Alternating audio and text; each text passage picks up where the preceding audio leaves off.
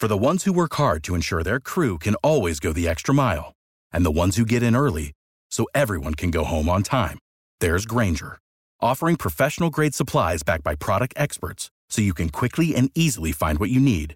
Plus, you can count on access to a committed team ready to go the extra mile for you. Call, click Grainger.com, or just stop by. Grainger, for the ones who get it done. This is Jeff Fedotin, the co-host of the Believe in Chiefs podcast. I'm here with Joe Valerio, the former Kansas City Chiefs offensive lineman. Joe, so great to be here. You know, I'm a Kansas City native, now covering the Chiefs for Forbes.com. And man, I grew up watching you and rooting for you. Jeff, I can't tell you how exciting it is to be doing this with you. You know, obviously a Kansas City native, a Chiefs fan, to be reconnecting with all the incredible Chiefs fans out there. I've been living in the Philadelphia area for the last 23 years since we moved back from Kansas City. And I'll tell you, we miss the people and miss that place so very much. But it's so great to have a chance now to reconnect, share our thoughts together about the Chiefs season. And I know we're jumping right here in the middle of the season, but no time like the present, right? To talk about where this team has been for the last several weeks and where we see them going.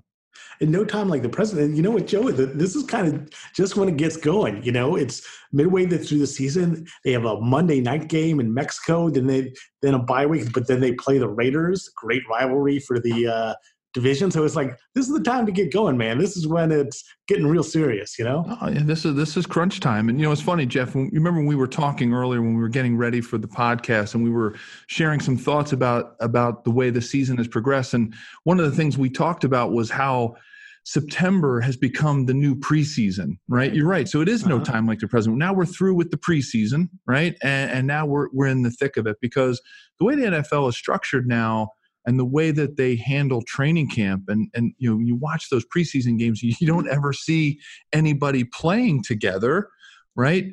That's why it's become sort of this thought around September being the new preseason. And while players are figuring out, their timing and their chemistry, because a lot of times, those opening games are the first time a lot of these guys are playing together for an entire game. It's so different than it used to be, right? Training camp was 6 weeks of grind it out with your team day in, day out. Most of the starters played, 2 or 3 full preseason games before the season started. So, you know what? It's right, keeping right in our theme of starting this podcast in the middle of the season as the team is really starting to hit their stride in the middle of the season. So, really exciting we can share those kind of thoughts going forward.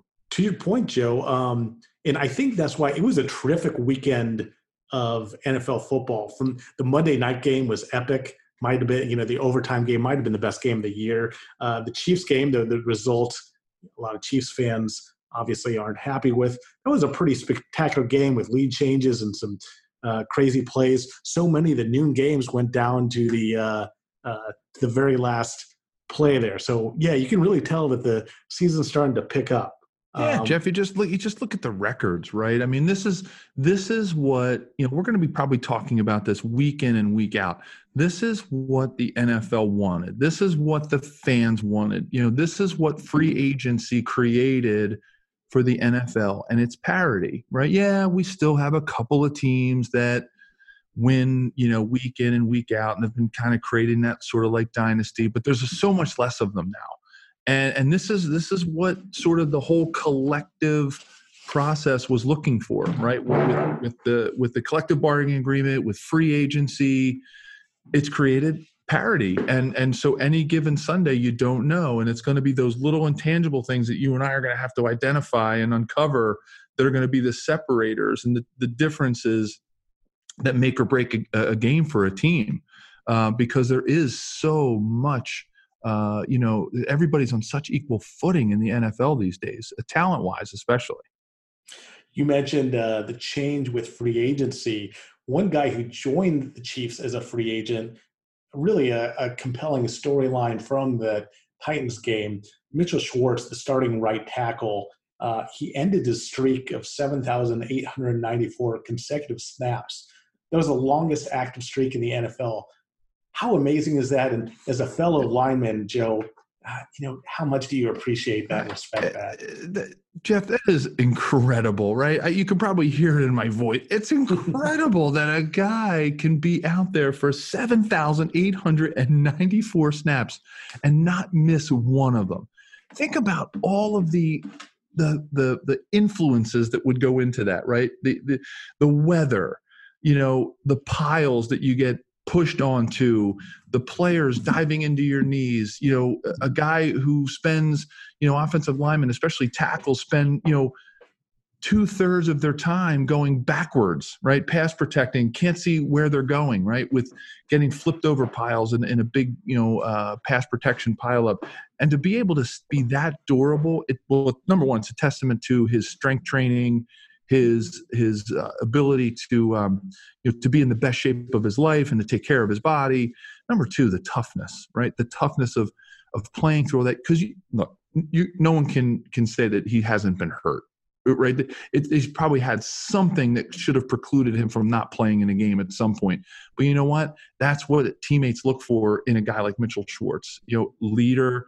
They're looking at somebody who's out there day in, day out, playing through the pain, fighting to stay out on the field so that he can show his teammates that consistency. Absolutely incredible.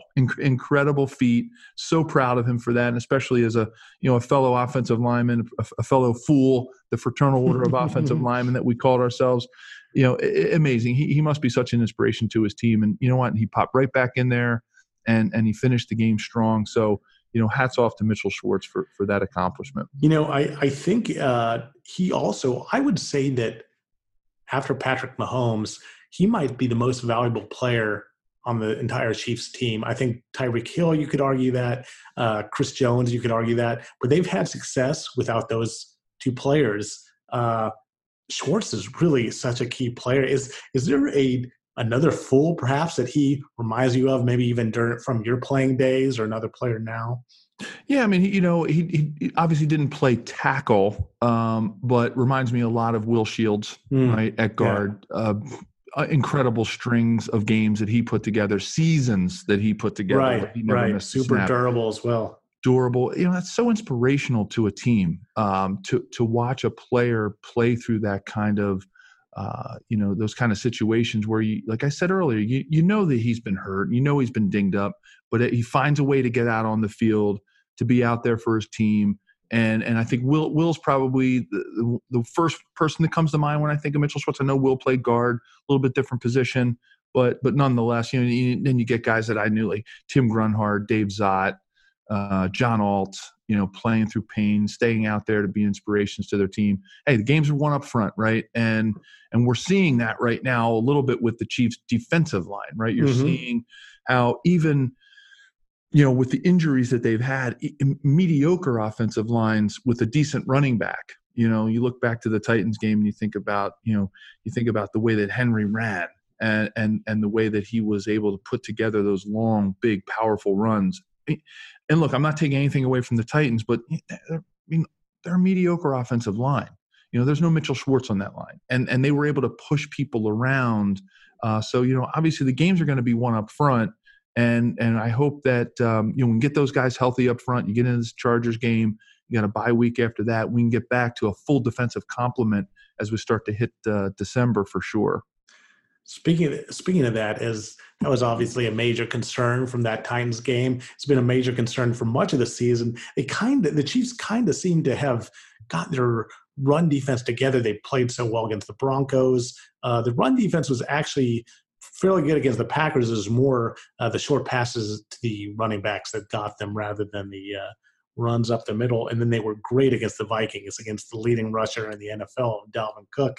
Now the surfaced again. How big an issue is this going forward, Joe? You think this might be the thing that derails the Chiefs, that run defense? Yeah, Jeff, you hate to, a lot of people that I've been, a lot of my friends, we're in that age now where we're starting to talk about the old school team, right? We're starting to talk about, remember when, and, we walked uphill to school both ways. And, when I think back to what I fear for this team is I think back to my youth the San Diego Chargers, obviously very apropos that we're playing the Chargers this week.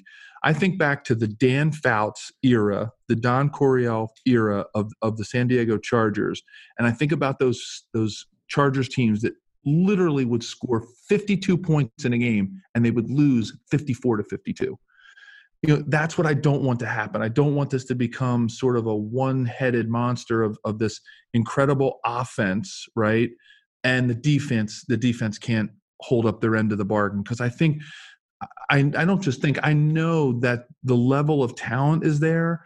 I know Coach Spagnuolo has the scheme, and he has that, he runs a lot of that what I would call like a 4-2-5, right? Where you get the 4 down linemen, you get the 2 linebackers, and then you got your bigger, stronger defensive backs almost acting like linebackers, right? Because you have to run that kind of defense now in the NFL.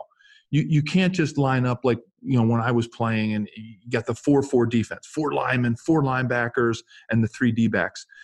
There's too much speed out there. There's too much size. And with the run-pass option and all this RPO stuff that's out there, offense is king. So defenses are going to have to be going back and forth between, are we stopping the run? Are we stopping the pass? Are we stopping the big tight end? We got the run pass option, these quarterbacks who are athletic now. I mean, even Ryan Tannehill, right, had those couple of really nice runs. And it is an offensive game right now, for sure. The NFL is an offensive game. And I'm telling you, defensive coordinators right now have their hands full. So I think really to answer your question, that was a long-winded answer to a pretty short question.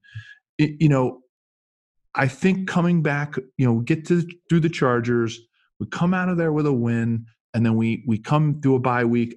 We come in to help. We come with a healthy defense. I think this Chiefs team, I know this Chiefs team they have the coaching, they have the scheme, and they have the players to shore up that defense and complement the offense and what they're doing. I do have confidence that that's going to happen. Other than the run defense obviously being a major reason for the surprising loss at Tennessee, another factor, of course, with the special teams, I'm not as worried. I'm very concerned about the run defense. I think that could be a fatal flaw. I agree with you that I think Spags will get it together, but just looking at the top of the AFC, the Ravens could be tough. The Patriots aren't running it well now, but I think they're going to get their offensive linemen back. They have Sony Michel. I think they'll figure it out. So that concerns me. Special teams was the other real reason for that loss. That doesn't concern me as much. Just Dave Toub is one of the best in the game, and I think it was a little bit of an aberration. But, we were talking about kind of the little things that cost the Chiefs that game, and one of them was on kind of special teams before the end got away.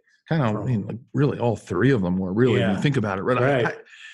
When I look back at the Titans game, and I watched it a couple of times, and it was a big play game, right? It was a big play game on both sides of the ball, right? There was a lot of big plays, right? Patrick Mahomes basically is a big play machine, right? You look at the time of possession, right? The Chiefs have the ball for 37 minutes and 51 seconds of that game. Titans have it for a little over 22 minutes. I mean, that is dominant offensive. You think about that. Your defense is only out there for 22 minutes, but yet they're scoring that many points because it was all the big plays, right? Mm-hmm. It was the fumble, the scoop and run. Rashaan Evans, it was a big play game, but the real underlying, when you open up the hood and you look under the hood of that engine, and you think about, it was the small plays, like you said, that really cost them the game. One of the things that we did when I was in Kansas City and Marty Schottenheimer, we always focused on the details, right? That was one of his biggest mantras. Mm-hmm. But it's very hard as a coach to try to coach around, the small plays, the field goal and extra point, the punts, the punt returns, right? How many times can you rep that and run it in a practice when in a game you're going to run 60 or 70 offensive plays, right? And you're going to maybe kick 3 or 4 field goals? Like, how much time do you really spend on it? You only have so much human capital, right? You only have so much physical and mental capacity as a team You don't want to wear these guys out just running, repping field goal after field goal after field goal. But, when you look back at that game, you think about, the at the end of the half, the fair catch on the 3-yard line. Listen, I was a 300-pound offensive lineman. I knew, because Marty Schottenheimer drilled it into our heads every single time we got into a special teams meeting, you never fair catch inside the 10-yard line. You just take your chances, right? Because chances are the ball's going to either hit the ground, it's going to either go backwards, into the end zone, or it's going to actually take a funky bounce and go forward, and the punt team's going to have to down it. So, that puts them at the 3-yard line. Hey, if they get the ball at the 20, right? Who knows what Patrick can do, right? You saw what they did at the end of the game in 50 seconds, how far they went down the field and got themselves in the field goal position. And, and they score at the end of that half, and who knows what happens. But it's really the devil's in the details, right? And I think, we used to have a saying that it's not the mountain that wears you out. It's the pebble in your shoe, right? People who climb mountains, they've got these big mountains ahead of them, Mount Everest, and they got to go, thousands and thousands of feet up into the air. It's the pebble in your shoe that's going to kill you, right? It's going to put the blisters, and it's, so you got to take care of those pebbles, got to get those pebbles out. So, even if as the listeners are thinking about their lessons in their own life, right? You got all these mountains ahead of you, man, but you got to take care of the details. That's really what's gonna win the game. And I think it was a big play game, but it was also hidden. There was a lot of effort hidden in the small stuff too. In the Hardman play, that was a key play that wasn't talked about enough. And Hardman's interesting. He is so fast. He's showing so much potential. He already has 5 touchdowns despite, actually limited action. He does make mistakes. I've seen him bobble plays. There's been some jet sweeps that he also struggled on, but he is a big play guy. I think that's just being a rookie, though. I think that's going to eventually work itself out. Yeah, he was fixing his glove on that one play. Right. It's like, oh my gosh, Right. A rookie mistake. Hey, listen, I was a rookie too. I remember, lighting my shoes on fire in Cleveland. We were in Cleveland. It was like 10 degrees, and I had my feet on the heater because I was playing a lot of special teams and I was backing up, so I wasn't out on the field staying warm. I remember lighting my shoelaces on fire. So listen, rookies, they're always going to make mistakes like that. Going to be fiddling with their glove as the punt's coming out of the air, but that happens. But you're right. I think he's gonna mature and grow. He's got all the skills to do that. That's like the old hot foot from baseball, Joe. Oh, I didn't know that applied in football. I ended up playing in that Cleveland game with 2 different shoes. I had the trainers, the only other size 14 they had, because it was a really cold field. And so we were using those, what they called shark bottoms. They were like the rubber bottoms, but the trainers didn't have any more shark bottoms. So I was wearing a shark bottom and I was wearing a cleat bottom. So I had 2 different shoes on for a couple of the special teams plays because I couldn't change both shoes out that quickly. So so it's a little embarrassing as a rookie to go through something like that. But it's it's a maturation process for sure. Speaking of your days, man, I envision that type of game, that type of loss to the Titans, special teams miscues and being gashed by the run, Marty Schottenheimer's head would have just exploded, I imagine, if your team had suffered that. It was, Marty, he was like a father to me, and he was an amazing coach and such an inspiration and just an incredible human being. But we did used to say in the locker room that Marty time was Lombardi time, and we worked. And I think it would have been a marathon after a game like that. We would have probably repped 100 extra points, field goals. And you think about that, right? I mean, you think about that whole game, 60, 70 plays, 400 plus yards for Patrick. And, the defense is fighting, and they're fighting to keep, Henry out of the end zone.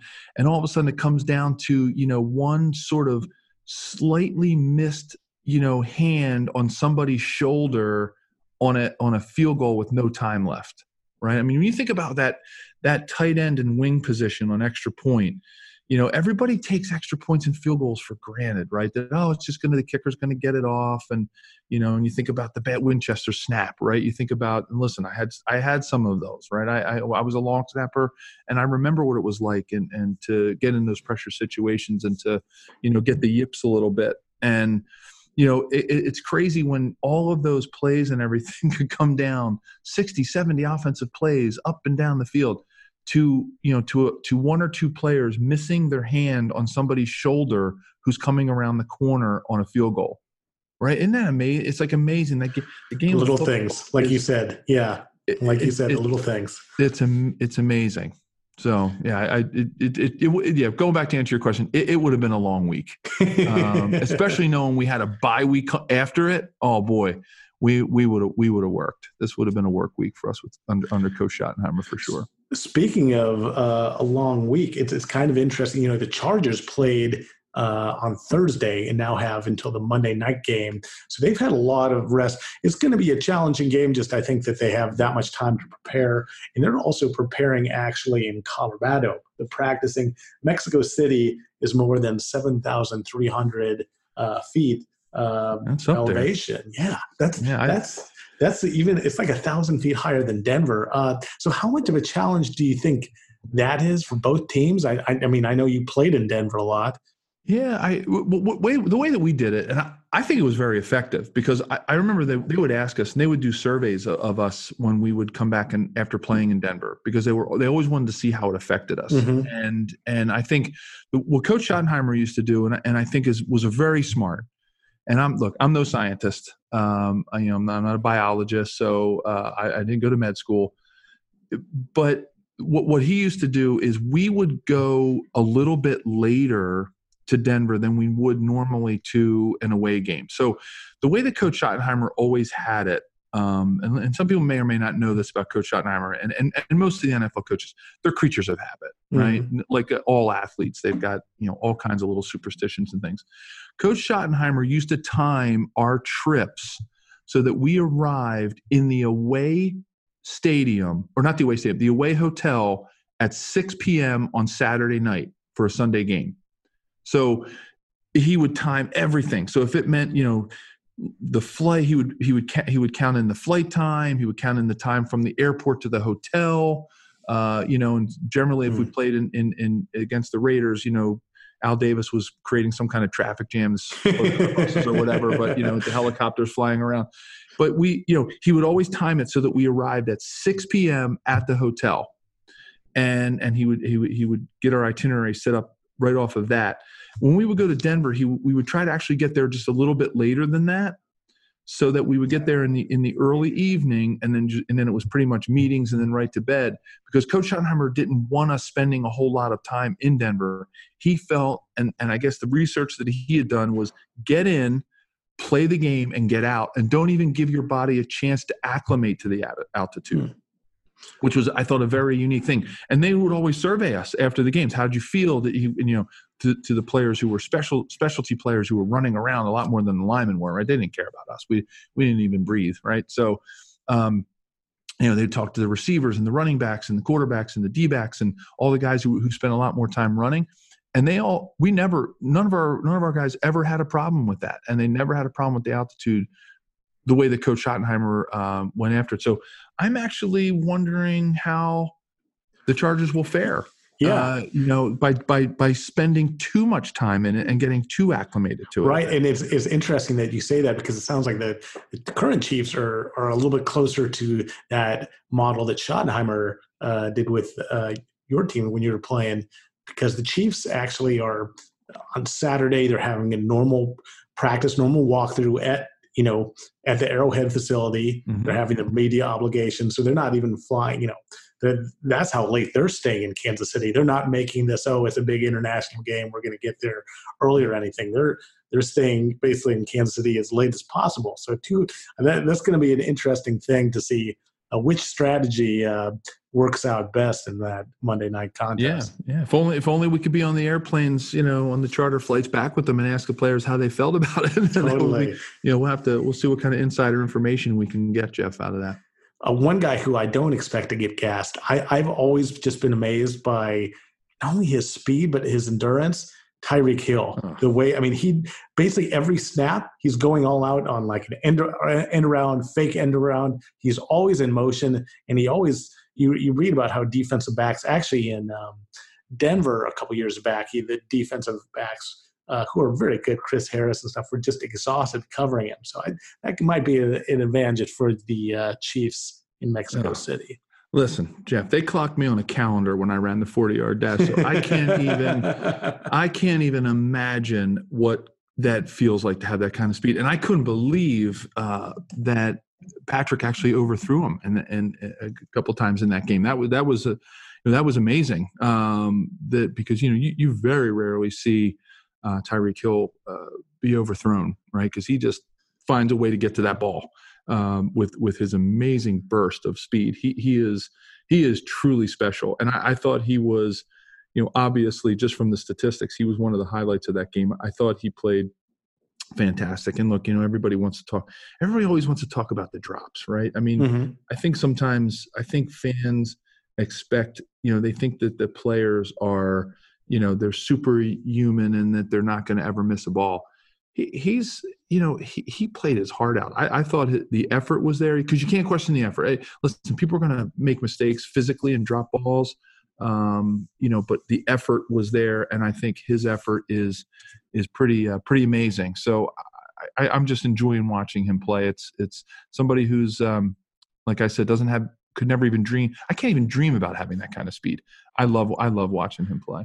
And I think the week before against Minnesota, he was the key player. He had so many big plays, and he really victimized. It's a very good Vikings defense, but one in the back end when I was doing some of the reporting for that game that he thought that was kind of a vulnerability, and he did expose them.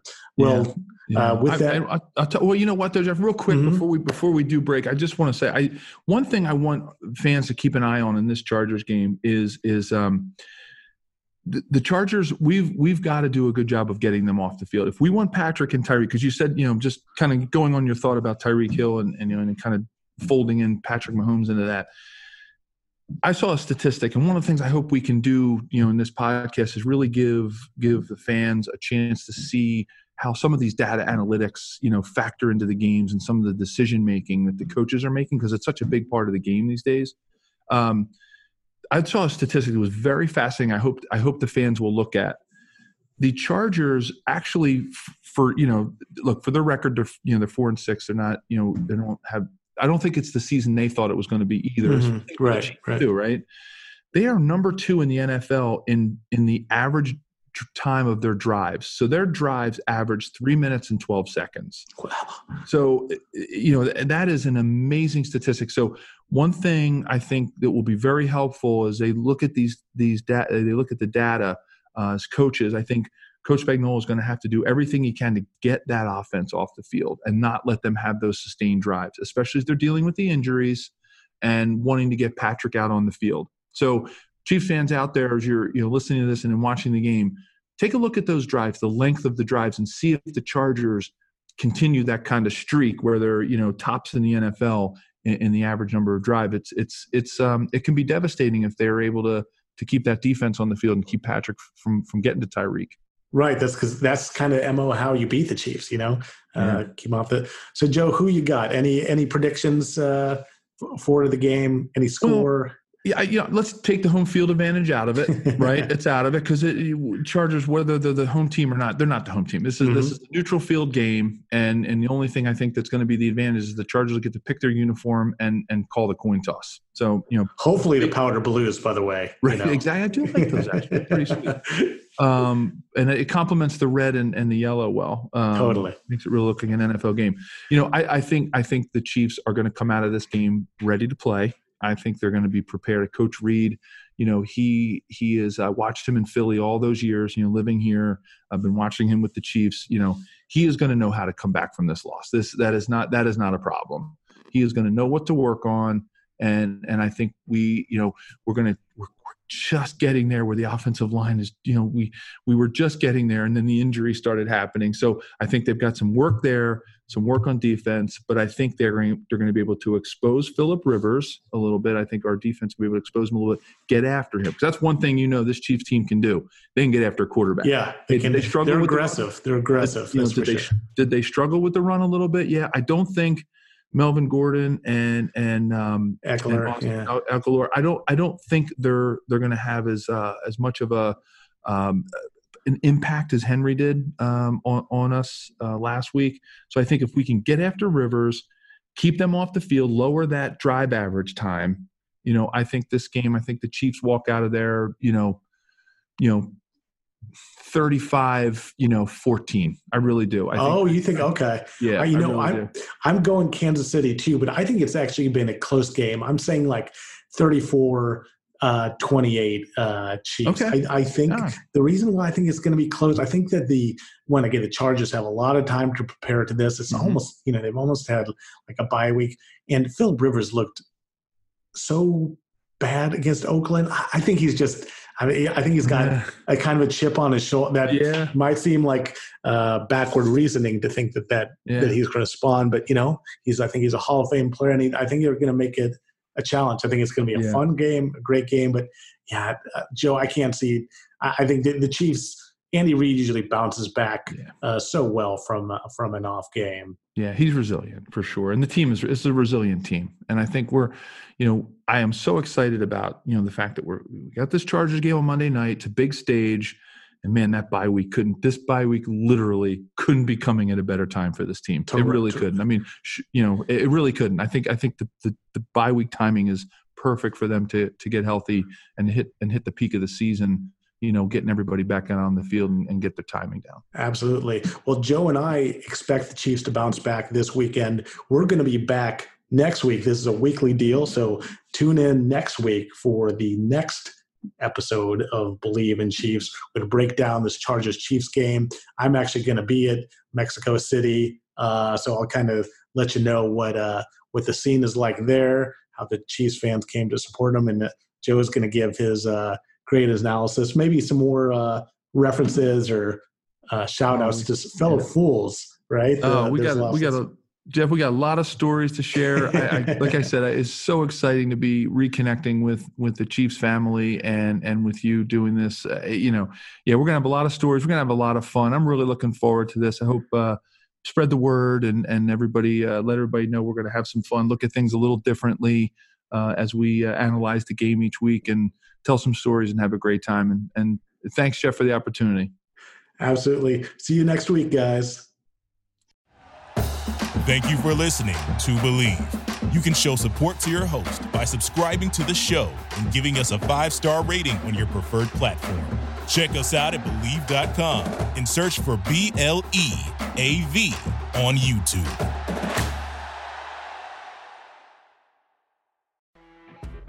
When you're listening to a true crime story that has an unbelievable plot twist that makes you stop in your tracks? That's what our podcast, People Are the Worst, brings you with each episode. I'm Rachel. And I'm Rebecca. We're identical twins who love true crime cases that make you say, didn't see that coming, and we hate the people responsible for them. Listen to People Are the Worst now on Apple, Spotify, or wherever you get your podcasts.